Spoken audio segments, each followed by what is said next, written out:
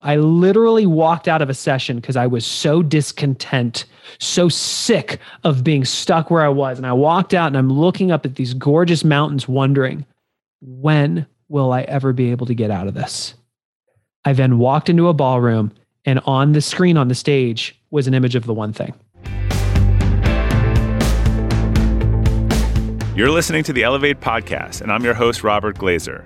Join me as I talk to world-class performers about how they build their capacity and reach greater heights in leadership, business, and life, and how you can do the same.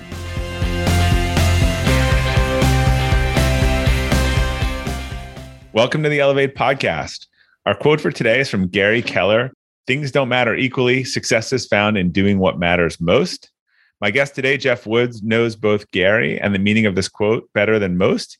He's the president of The One Thing, where he works alongside billionaire Gary Keller and his New York Times bestselling co-author, Jay Papasan, teaching people how to live a life of focus so they can have more and do less. Geoff is also the host of the One Thing podcast, where he chats with top performers on how to prioritize what matters most. Geoff, welcome. I'm so excited to have you on the Elevate podcast. My pleasure, Robert. Thanks for having me. So, you've become a highly successful entrepreneur, but you weren't always on that path. Tell me a little bit about your journey and sort of what got you into or ignited your entrepreneurial passion. For as long as I've been in the professional world, I always had a dream of one day owning a business that made a real impact in the world and could deliver security for my family. I started following the traditional route, though. Work hard in school, get out of school, get a good job, work your way up the ladder. And I found myself in medical device sales, which is, that's a phenomenal job. I woke up every day running through hospitals, selling a device that actually saved lives, trying to get my wife to call me McDreamy because I wore scrubs every day and she says no. But in the back of my mind, Robert, it kept eating away at me. When are you going to make the leap? When are you going to actually become an entrepreneur? When are you going to start a business? Problem was, I had responsibilities. My wife and I had a house in Orange County. We had our first child. I'm making a good living. I didn't have a compelling reason to make a change. Two things happened. A colleague of mine had a stroke at the age of 35. I remember standing in my kitchen wondering if what happened to my colleague had happened to me, what would happen to my family? That was very unsettling. And the next week, my company made a change to my commission structure, and overnight, I lost 40% of my income. I told myself the story, it'll be okay. But month after month after month, we were hemorrhaging cash because I made a mistake a lot of people make, which is building a lifestyle to match a level of income. You were personally hemorrhaging cash, not the business. Yeah. Me personally, because as I started to make more money, I let our lifestyle increase. And then I started to make more money, and then I let our lifestyle increase. And all of a sudden, money drops by 40%. Lifestyle did not drop by 40% overnight. Because sales commissions are variable. A lot of expenses in life are not once you add them, right? There you go. And it turns out babies get more expensive as they grow up, which I learned. That's when it was at the point when we're literally almost out of cash. Emergency account almost at zero. Then I'm going, okay, we've got to make a change. And I heard the Jim Rohn quote, you're the average of the 5 people you spend the most time with. I actually took out a pen and a piece of paper and wrote down who my 5 were and wrote the name of 5 amazing friends. And were they all people that lived beyond their means? Probably. Yeah. Probably. We didn't talk about it, but the truth is, knowing what I know about wealth building now, they're not taking the right actions. Yeah.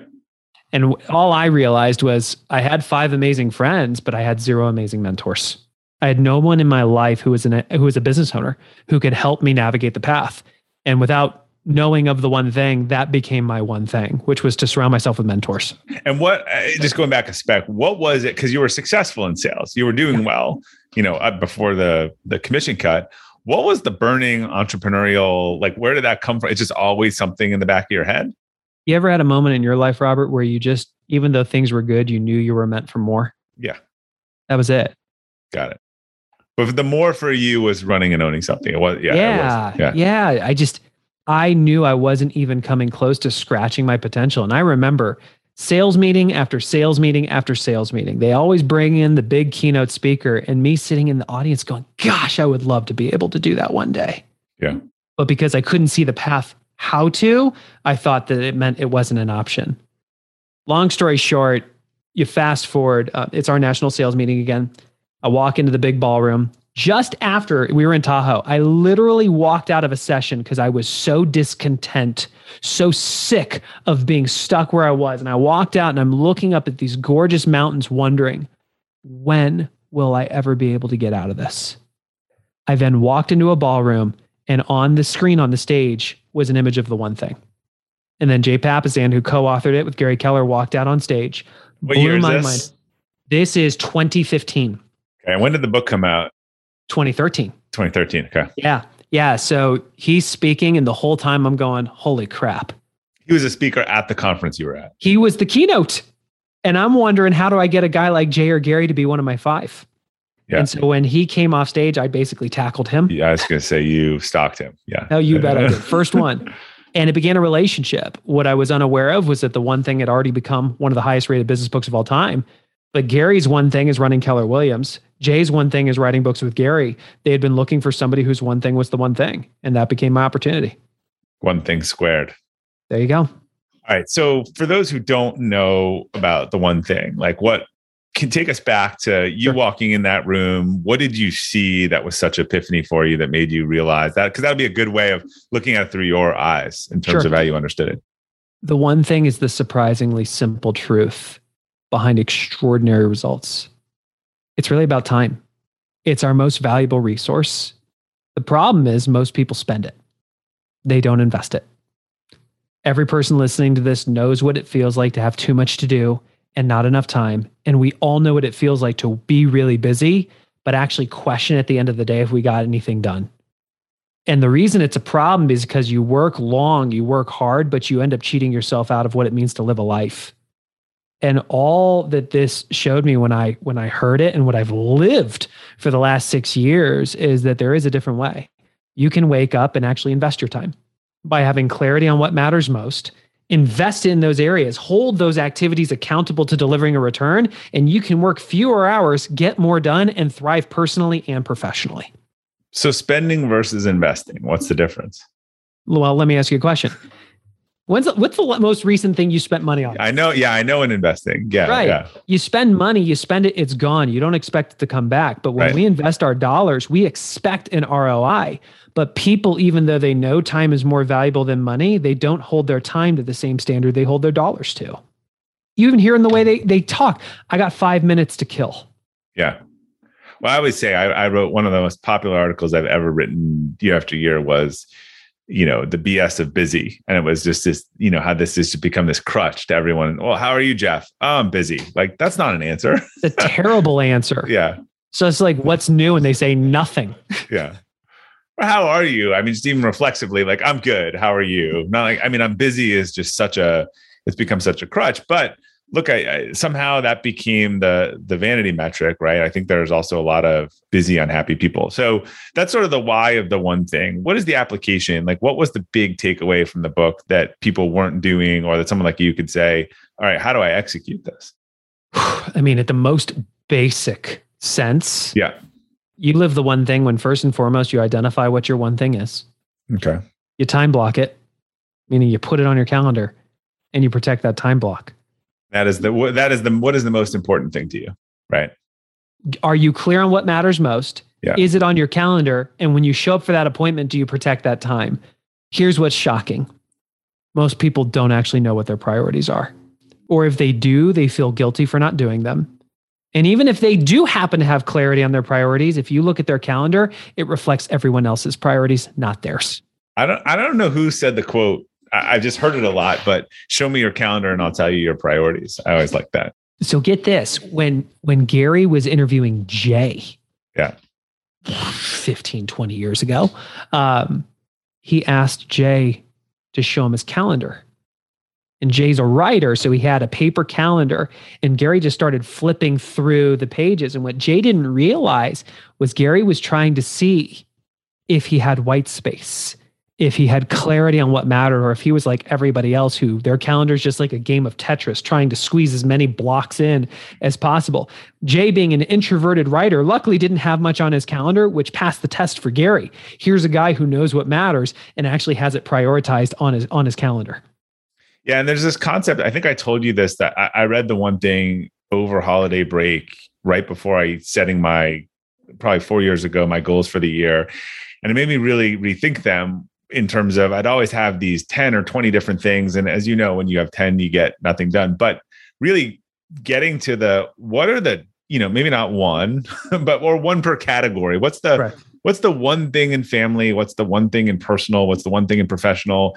And then determining which things were tactics as part of that, right? A lot of the goals were, you've heard the domino analogy. I think, maybe you can explain that to someone where if you get enough of these things done, then the big domino falls. And rather to see those as, this was really the sea change for me in terms of goal setting, not to see those as objectives, but those as tools. So the objective is, I don't know, to be a New York Times bestselling author or something like that. Well, to have that happen, I'm going to need to find a way to sell 10,000 books, to get these level endorsements, to get on 100 podcasts. Those are not actually goals or end means until themselves. They're all little dominoes to try to knock over the big domino.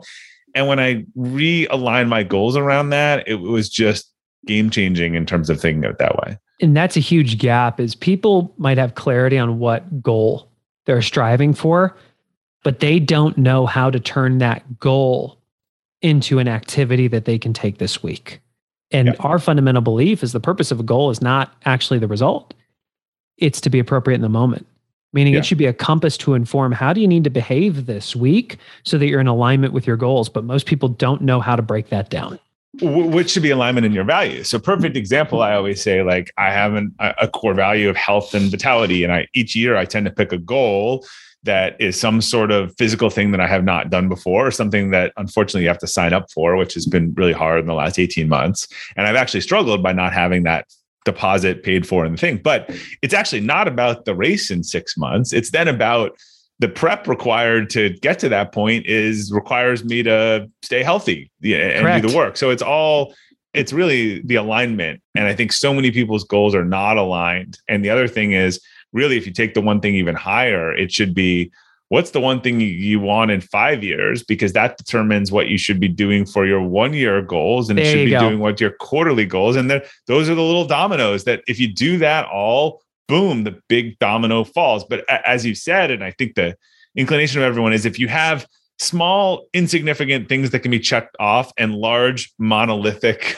objective that you want to go after, it's just so easy to keep like knocking over the little ones than to start chiseling away at the big one. I remember I was in Jay's office one day and he looked at me and he goes, "Geoff, do you know how billionaires set goals?" And I looked at him and said, "No," but I grabbed a pen and paper and sat down as fast as possible, ready to take notes. And he said, if I asked you to imagine how you got here today at this point in your life, you'd think back to when we got into business together. And before that, you'd think about medical sales. And before that, you'd think about college. And before that, you'd think about where you grew up. When you imagine your life looking backwards, you imagine a straight line. But most people don't do that when they look forward. They see all the things that they could do. And just like if you and I boarded a plane here in Denver, Colorado, and if we wanted to fly to, where do we want to go? We want to go to Boston. Boston. Connect us. Yeah. That's right. If we take off and the plane is immediately blown off course 10 degrees and it does not correct, what are the odds we land in Boston? Oh, you'll probably end in the opposite of Boston. Zero, right? But this is what happens. People look forward when they set their goals and they see all the things they could do this year. And over a short period of time, like a year, a distraction can actually look like a priority. But if you extrapolate it out over 5 years, 10 years, 20 years, you arrive at a massively different destination. And the thing that we learned from our partner, Gary, is you goal set to the now. You fast forward someday, 10, 20 years, and imagine what success looks like. And then you look backwards on your life and ask, well, where do I have to be in 5 years to be on track for the someday? And based on that, what do I need to focus on this year to be on track for the 5? All of a sudden, instead of seeing all the shiny things you could say yes to this year, you see, I've got to focus on these things, which then allows you to go, great, what do I have to do this month? Yeah. And based on that, what do I have to do this week? Based on that, what does my calendar have to look like? Have you ever owned something that inspired you to up your game?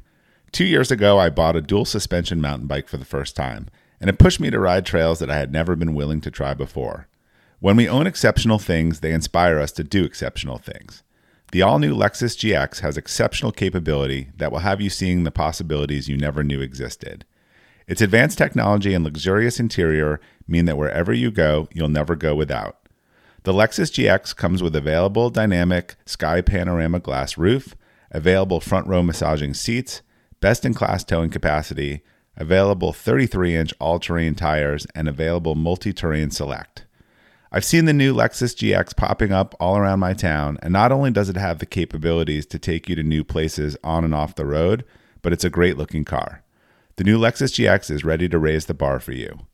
Live up to the all-new Lexus GX, luxury beyond limits. Experience amazing at your Lexus dealer. Hey, Elevate listeners. Whether you're selling a little or a lot, Shopify is the partner you need to keep the cash register ringing for your e-commerce business. Shopify is the global commerce platform that helps you sell at every stage of your business. Shopify helps you turn browsers into buyers with the internet's best converting checkout, 36% better on average compared to other leading platforms. I advise a lot of companies in the e-commerce space, and almost all of them have migrated to Shopify. And as a buyer, what I love about buying from Shopify-enabled sites is that they already know who I am, and I don't have to create a new account or enter all my payment info. The Shop Pay service makes it faster and easier to buy, which surely helps with conversions. Shopify powers 10% of all e-commerce in the US, and Shopify's award-winning help is there to support your success every step of the way. Sign up for a $1 per month trial period at shopify.com/elevate, all lowercase. Go to shopify.com/elevate now to grow your business no matter what stage you're in. Shopify.com/elevate. I mean, the calendar is key. So many leadership coaches and stuff. And I even had this discussion with my daughter. Said, I have no time to do X. I was like, that is not, I can look at your calendar. I know, look, you work hard, you're doing this stuff diligently, but I can also tell you the 6 other hours you spent on social media, right? Yesterday. Correct. When you weren't doing it or getting distracted. Because if we said to a lot of people, hey, is your priority obsessing over other people's lunch and doing what they're doing with their life? Is that one of the top 10 things that you need to do in your life? They'd say, well, of course not. I'd say, well, if I actually looked at what you're doing, I mean, you're spending 2 hours a day doing that. Like literally more time than you've allocated with your family. I mean, how many people do you know, I'm sure, who say that their family is one of their top priorities, but their calendar does not reflect that at all? You follow them around with a camera and you see how often they're spending their time and how rarely they're investing it.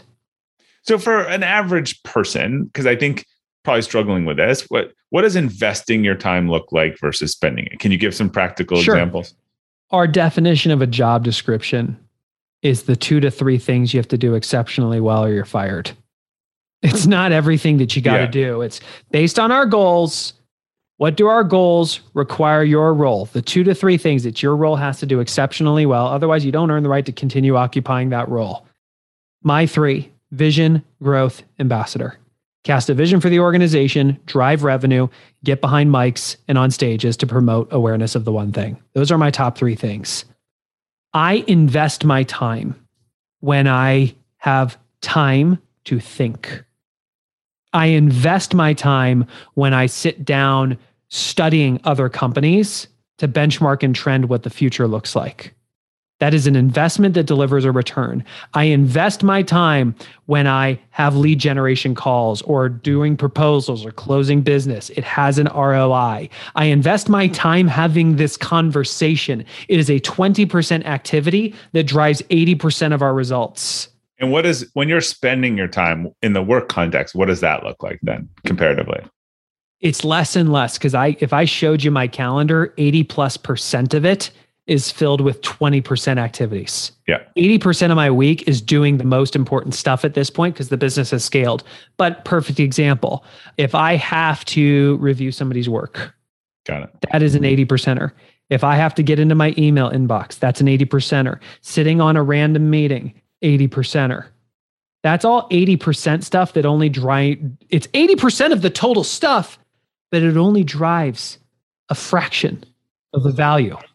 So you look at invest versus spend as sort of on that 80-20 parameter in terms of like, Is it likely to have a high return or a low return? I think that's easier to understand versus Correct. having a dinner versus buying an asset. Okay, got it. Correct. So is it likely to have an outsized return? Correct. So if you use dollars, let's say you have $1,000 to invest. You only have $1,000 to invest, and you want to buy a stock, and you want to buy one stock. You're going to pick the one stock that you hope will give you the highest ROI, or you're going to put it in one index fund tied to the S&P that you hope will give you the best return over the long run. You're not going to sit there and go, ooh, let me choose the one that's going to give me the lowest return. Yeah. Same thing with our time. So why is it that we gravitate towards these lower value activities constantly? And then why do we lie to ourselves about it when we recount our day? I think one, it comes down to lack of clarity. Got it. How many kids do you have? 3. 3. If you got a call right now that one of your kids was in the hospital, would you and I still be having this conversation right now? No. Why? Because it's a higher level of importance. It would be so clear in that moment what mattered that saying no to the other stuff would be almost effortless. Right. People don't have that level of clarity when it comes to their priorities. So what happens is because they lack clarity on what they should be saying yes to, they struggle to say no. So they default to saying yes to whatever is at the top of their... Because they can't rank it. So it just becomes last in, first out accounting. So they react to whatever's at the top of their inbox, whatever meeting is next on their calendar, or the person asking, hey, do you got a minute? Yeah. So 2 comments on that. One of the things that a mentor who does these calendar audits and a coach years ago got me very focused on was this concept of time blocking in a calendar, right? Yeah. Which is people can't just schedule stuff on my calendar. It's pre-blocked out. Here's my quiet thinking delivery time.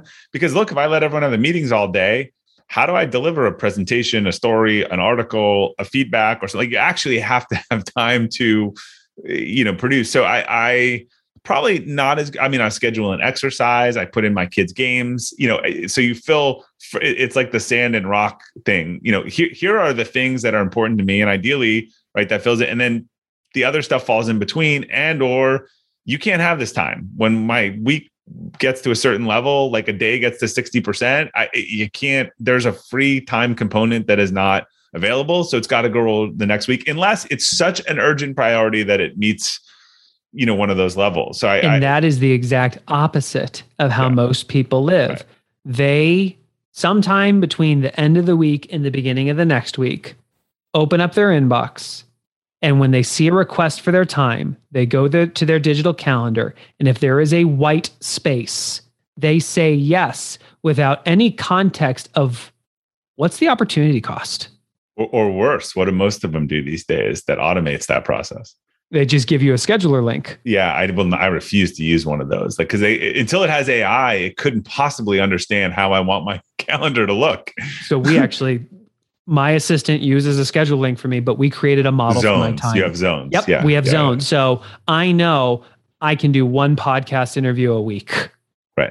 Right? We're not going to do 2. I will say yes to 1 a week. We know Wednesday afternoons is when I'm willing to meet with people for talent. So if they see it, they're only going to see Wednesday afternoons because that's the time that I have blocked. They don't get to see all the other time. All right. So the person who's listening to this being like, I get it. My priority's a mess. I'm running around with chicken head out, not clear. Like, how do you start at first principles? How do I figure out my priorities? Sure. There's the answer for the individual and there's the answer for the leader, right? We started as an online training company for individuals, but what we ultimately realized is we can't actually help people live the one thing at the highest level if we don't solve the organizational challenge. Our one thing today is actually helping companies live this. Because if a company embraces this, if your work environment embraces this way of thinking, you living it becomes a lot easier. Whether you're the individual or whether you're a leader of a team or an organization, it starts by acknowledging that everything that is on your plate is not of equal importance. And just like when we were kids and we lined up dominoes, we understood you didn't stand one up over here and one up over there and one up way over there and knock them down individually. You stand them up, you line them up, you whack away at the first one first. You have to ask the question, what is the goal? Fast forward to the end of the year, how will I know if I'm successful? Or how will we as a team know if we are successful? And based on that, What are the things that we have to do? The major 20% priorities that'll drive 80% of the results. And they're not of equal importance. So if you could only do one, which is it?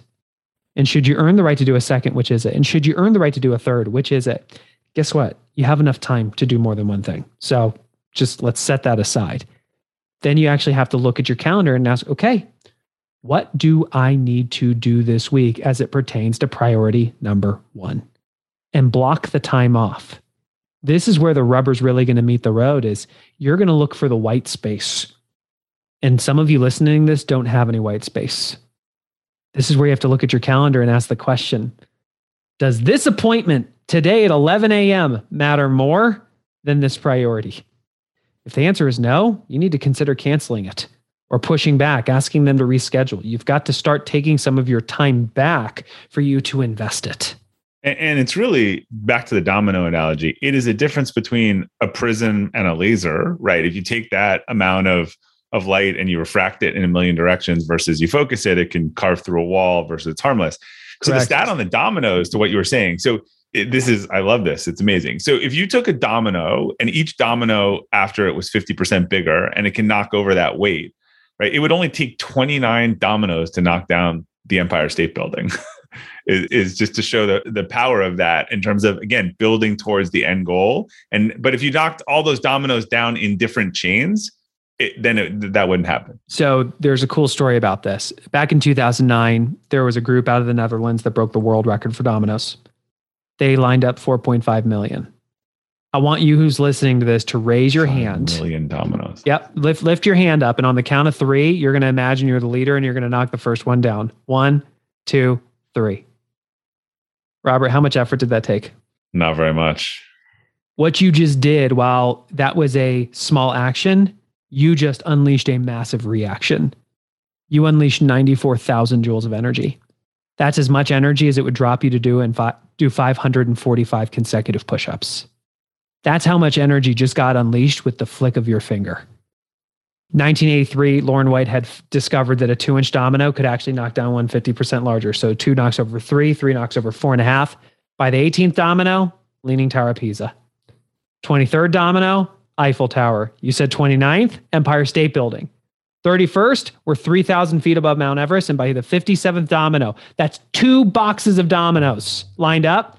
You could reach from the Earth to the moon. And if you graph that out, it's that hockey stick growth where it's flat, flat, flat, flat, flat, boom, right. Hockey stick growth. That's the shape of success. And that's what it looks like in our lives. And this makes me think that, again, for a lot of people, it's actually not the big things. It's the leaks, right?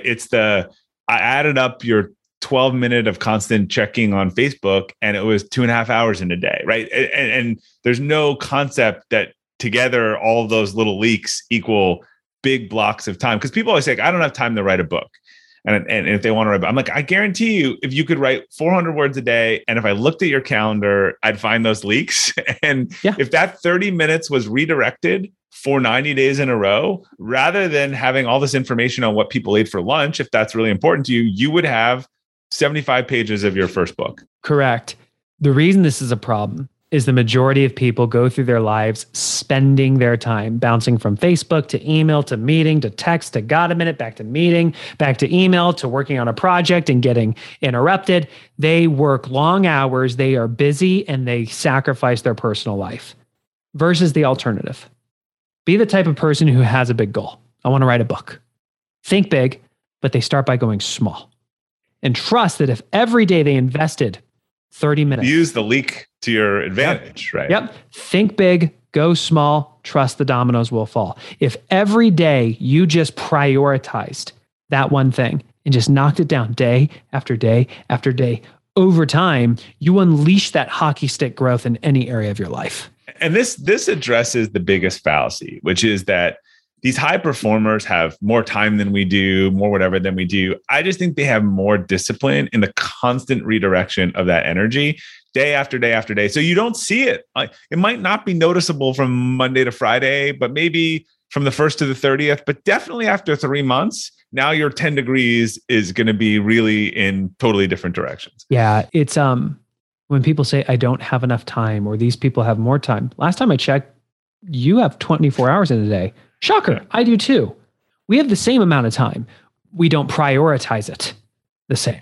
But we're just not honest about how we're spending it. Correct. We'd have to look in the mirror and be honest. Like I have to be honest. Like I get caught into switching tabs and stuff. And if someone added up that to me at the end of the day and be like, you spend like 45 minutes a day flapping through browser, I'd be like, wow, really? Like I haven't journaled in 3 weeks. Like, and I keep telling myself I don't have time.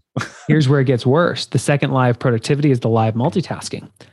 When you multitask, the cost from switching from one thing to the next thing, so clicking from tab to tab or going from email to text to, yes, I've got a minute, back to email, you waste 28% of your time, which to put that into context, if you work a normal 40-hour work week, it means you can get your 40 hours of productivity done in 3.6 work days.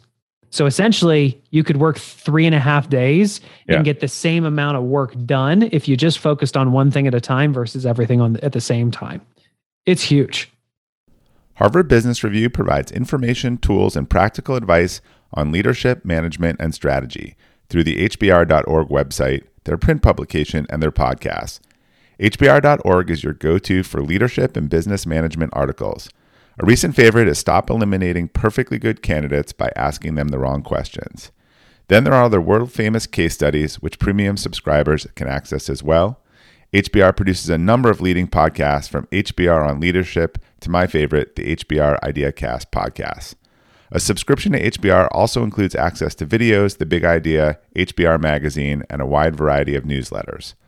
While much of the Harvard Business Review content is available for free after signing up at their site, subscriptions to unlimited content start at only $10 a month. Go to www.hbr.org/subscriptions and enter promo code ELEVATE right now to take advantage of this great offer.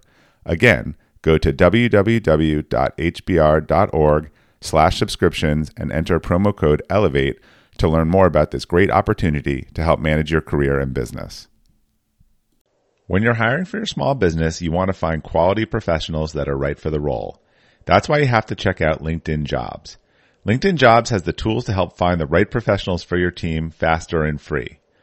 LinkedIn isn't just a job board. It helps you identify and hire professionals you can't find anywhere else, even those who aren't actively searching for a new job but might be open to the perfect role. Case in point, last year I asked the CEO of a major ski resort how he got his job, and he told me that he saw it on LinkedIn and decided to apply. In a given month, over 70% of LinkedIn users don't visit other leading job sites. So if you're not looking on LinkedIn, you're looking in the wrong place. On LinkedIn, 86% of small businesses get a qualified candidate within 24 hours. Hire professionals like a professional on LinkedIn. The team at LinkedIn is also constantly finding ways to make the process easier. They even just launched a feature that helps you write job descriptions, making the process easier and quicker. Post your job for free at linkedin.com/practical. That's linkedin.com/practical to post your job for free. Terms and conditions apply.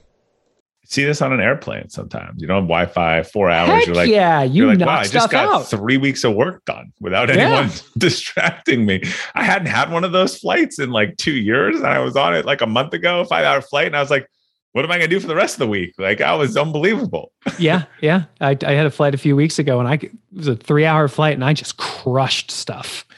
Well, it's funny. So I have this thing now, like GSD, get shit done time on my calendar. That's the, like, you can't have it. It's mine. I used to call it airplane time. And I've had this fight with people who need to move a meeting or can't do something, or they say something came up. I'm like, look, no one ever bothered me when I was in an airplane. No one ever asked me to move something when I was on an airplane. There's something sacred about that time. So it's not, there's something that you're looking at it the wrong way, because, like, I don't know. No one ever asked me to get off a plane, to attend a meeting. You mean you've never in the middle of a flight been working on something and heard over the intercom? Right. Attention, passenger Robert Glazer. If you'd please come to the front of the airplane, there's a phone call for you. Your team needs you. Yeah, that's never happened. Or we got to land the plane. No. Or interestingly, again, when people are asking for my time, saying, I need you to cancel that flight, because whatever we need you for there is more important. So I actually wrote it like that for years in my calendar, airplane time, which is just like, treat this like I'm on an airplane. And I just had this debate with a forum that I was in around again, why we just have to look at the meetings like this, like, because otherwise, the whole problem of forum is an amazing construct, but it's a slippery slope because forums are usually executive and people are busy. That as soon as one person lowers the standard of I need to leave 5 minutes early, I need to come late, or I need to take this call, then everyone else is like, well, then why am I sacrificing these things? And I brought up with that group on like, we're just all on an airplane for 3 hours. And like, unless your kid's sick or you're selling your company that, 5 minutes, like nothing's ever really that important as we make it out to be. That's right. And here's the crazy thing. We manufacture the story. Yeah. That we cannot say no. Or, oh, my boss asked to meet at that time. I have a rule. If somebody's requesting your time when you've already blocked it for something that matters to you, personal or professional, push back once. Yeah. Just push back once. Hey, I've got a conflict at that time. Can we do later that afternoon? 99.99999% of the time, people say yes. There are occasions where your boss might say, actually, the meeting has to happen at this time and I really need you there. What else do you have going on? But that almost never happens. Well, also people are afraid to, I did write a Friday Forward on this a few weeks ago too, on how to say no to sort of power. And if you're my boss and you say, Bob, can you meet me in 4:00 today to 5? And I say, Geoff, I'm happy to meet you, but I'm finishing that sales proposal that you asked me to do for that multi-million-dollar client. So is this more important than that? Then you might say, oh, no, it's not. So we failed to explain to the other person why it might be bad for them, which is also a great tactic in doing that. So let me give you some scripts. Any single one of you can start using this to power. If somebody above you in your organization asks you, hey, I need your help on this, you can say, I'd love to help. Right now, I'm focusing on blank. What would you like me to not do? Would you like me to stop doing that to start focusing on this? Watch how many times they actually say no. And here's the real power move. For all of you who are leaders, you cast a shadow. The unfortunate thing is we unconsciously cast a shadow of chaos. It's like our team is that glassy body of water and we walk in and just start slinging rocks into it. And there's this huge ripple effect. So what I have started to do myself, when there's somebody new who comes into my organization, if I ever have to delegate something to them, I'll say, I need your help with this. Help me understand what I'm asking you to say no to in order to say yes to this. And they tell me. And sometimes I say, that's actually the correct move. Table that one. Let's focus on this. Or I say, you know what? This isn't as important. Do what you were going to do. I just need this by Thursday. Prioritize accordingly. And back to the calendar, right? A great tactic is, again, it's the one thing, but a lot of people have several one things, right? And they might have, it's just that it rolls up into one. So let's say you have 3 core areas for the year. I don't know. It's quality family time, meeting the sales objective, and something else. You could color code everything in your calendar that aligns to one of those 3 things. And you would have a visual depiction of what percentage of your week was being spent in those areas. That's how I can tell you that 80% plus of my week is that way, because it is color coded. Yeah. It is color coded because we did an audit and I wanted to be able to quickly see going into a week, was I actually set up to invest my time or was I being set up to spend it? And so if it's green or yellow, I know it's a 20%. Green means money. Yellow means 20% priority. So green means actual money and yellow means it should lead to money. Is that sort of how you look at it? Green is I am doing lead generation or closing. I am doing business development activities that legitimately drive dollars. Got it. Yellow is this is a 20% priority that drives 80% of my results. Got it. And blue is the third color? Blue is the default color that is from the calendar, which anything else is blue.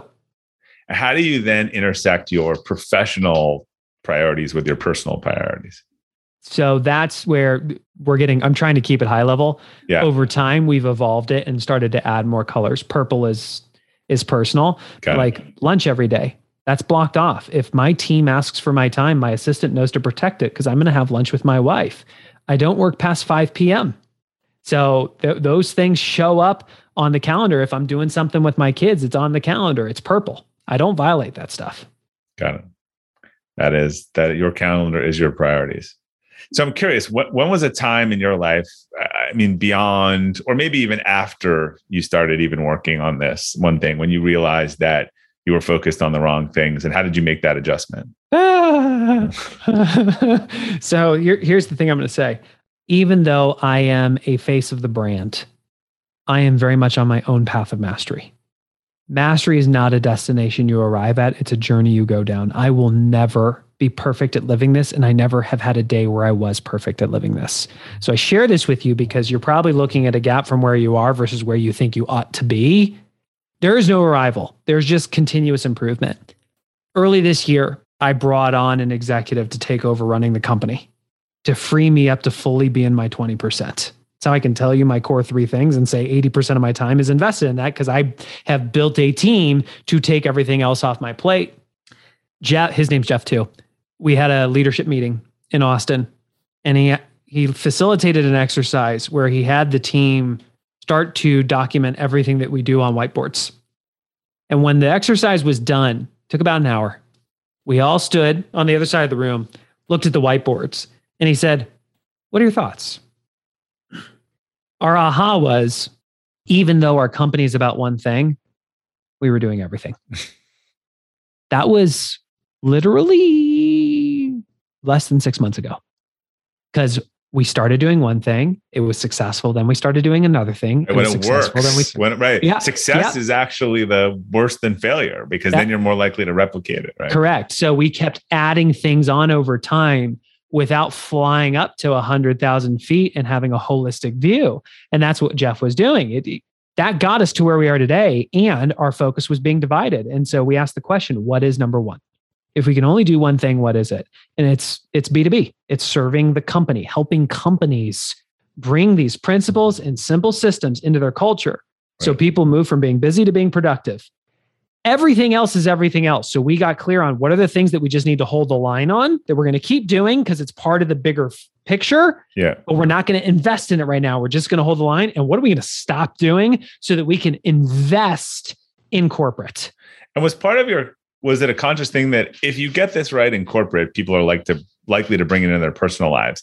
If they master in their personal lives, they won't have the authority to probably bring it into their organization. And the reason we did that, we started as an online training company for individuals. We've got thousands of people in a continuity program.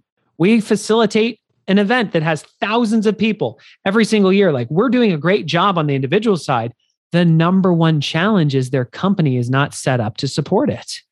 So if we focus on the organization, not only do we remove that friction that makes it easy for the individual to live it, but it also happens to drive revenue a lot better too. And again, easier to get large corporate clients than individuals, one at a time.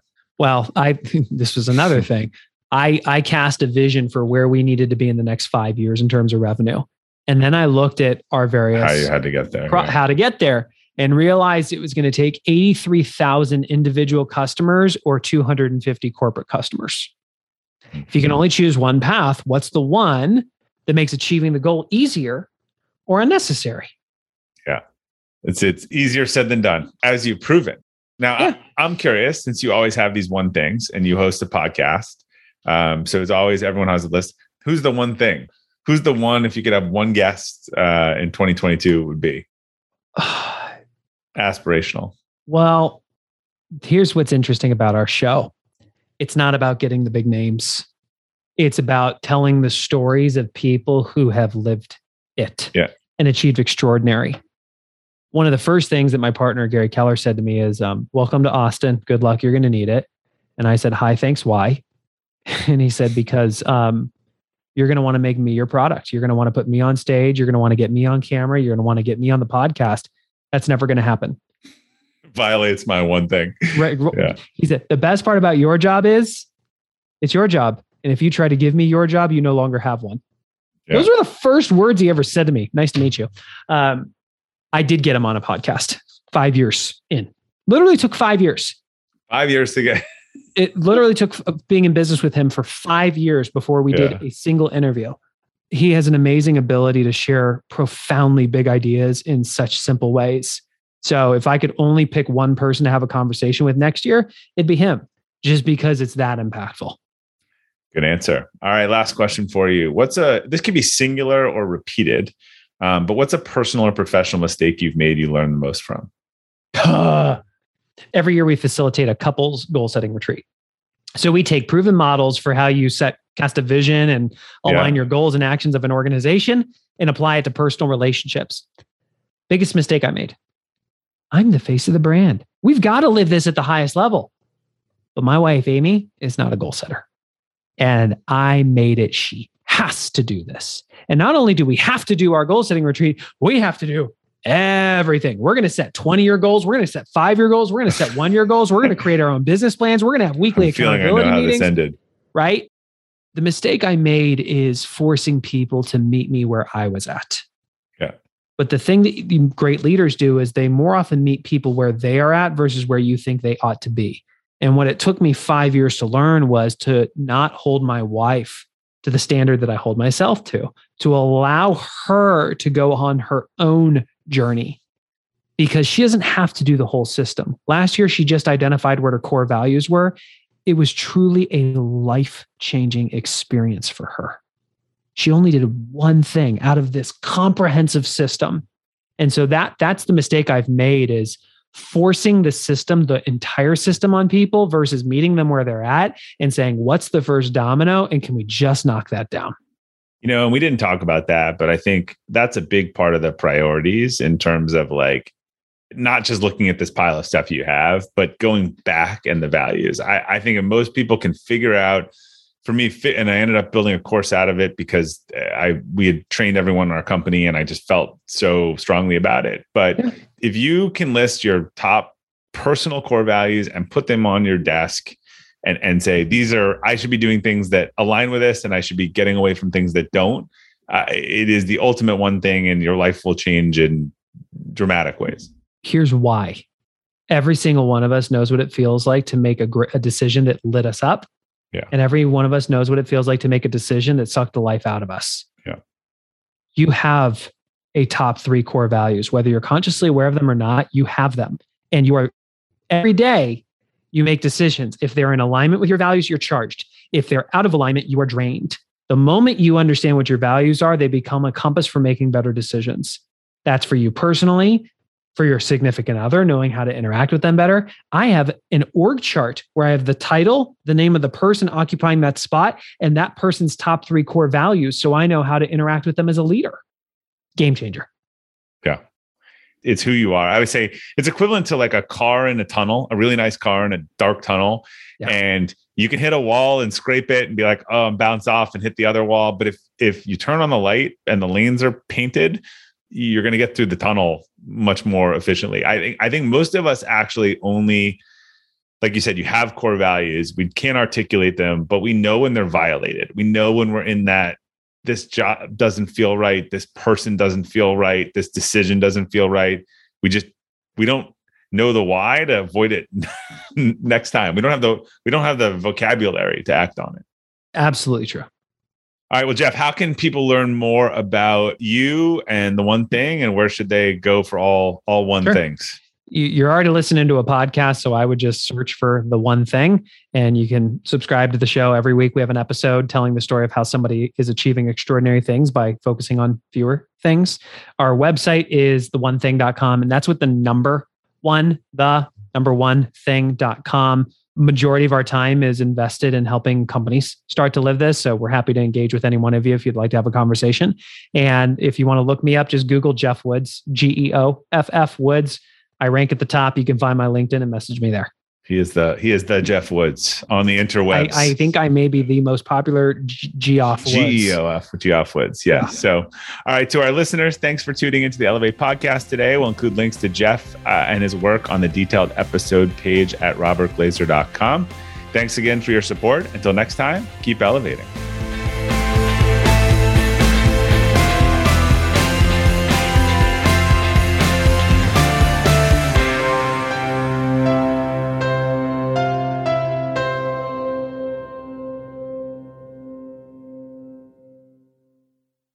This episode is brought to you by the Yap Media Podcast Network.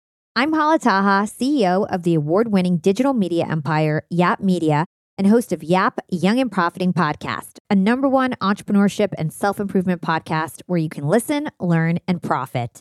On Young and Profiting Podcast, I interview the brightest minds in the world, and I turn their wisdom into actionable advice that you can use in your daily life. Each week, we dive into a new topic like the art of side hustles, how to level up your influence and persuasion, and goal setting. I interview A-list guests on Young and Profiting. I've got the best guests, like the world's #1 negotiation expert, Chris Voss, Shark Damon John, serial entrepreneurs Alex and Layla Hermosi, and even movie stars like Matthew McConaughey. There's absolutely no fluff on my podcast, and that's on purpose. Every episode is jam-packed with advice that's going to push your life forward. I do my research, I get straight to the point, and I take things really seriously, which is why I'm known as the podcast princess and how I became one of the top podcasters in the world in less than 5 years. Young and Profiting Podcast is for all ages. Don't let the name fool you. It's an advanced show. As long as you want to learn and level up, you will be forever young. So join Podcast Royalty and subscribe to Young and Profiting Podcast, or Yap, like it's often called by my Yap fam, on Apple, Spotify, CastBox, or wherever you listen to your podcasts.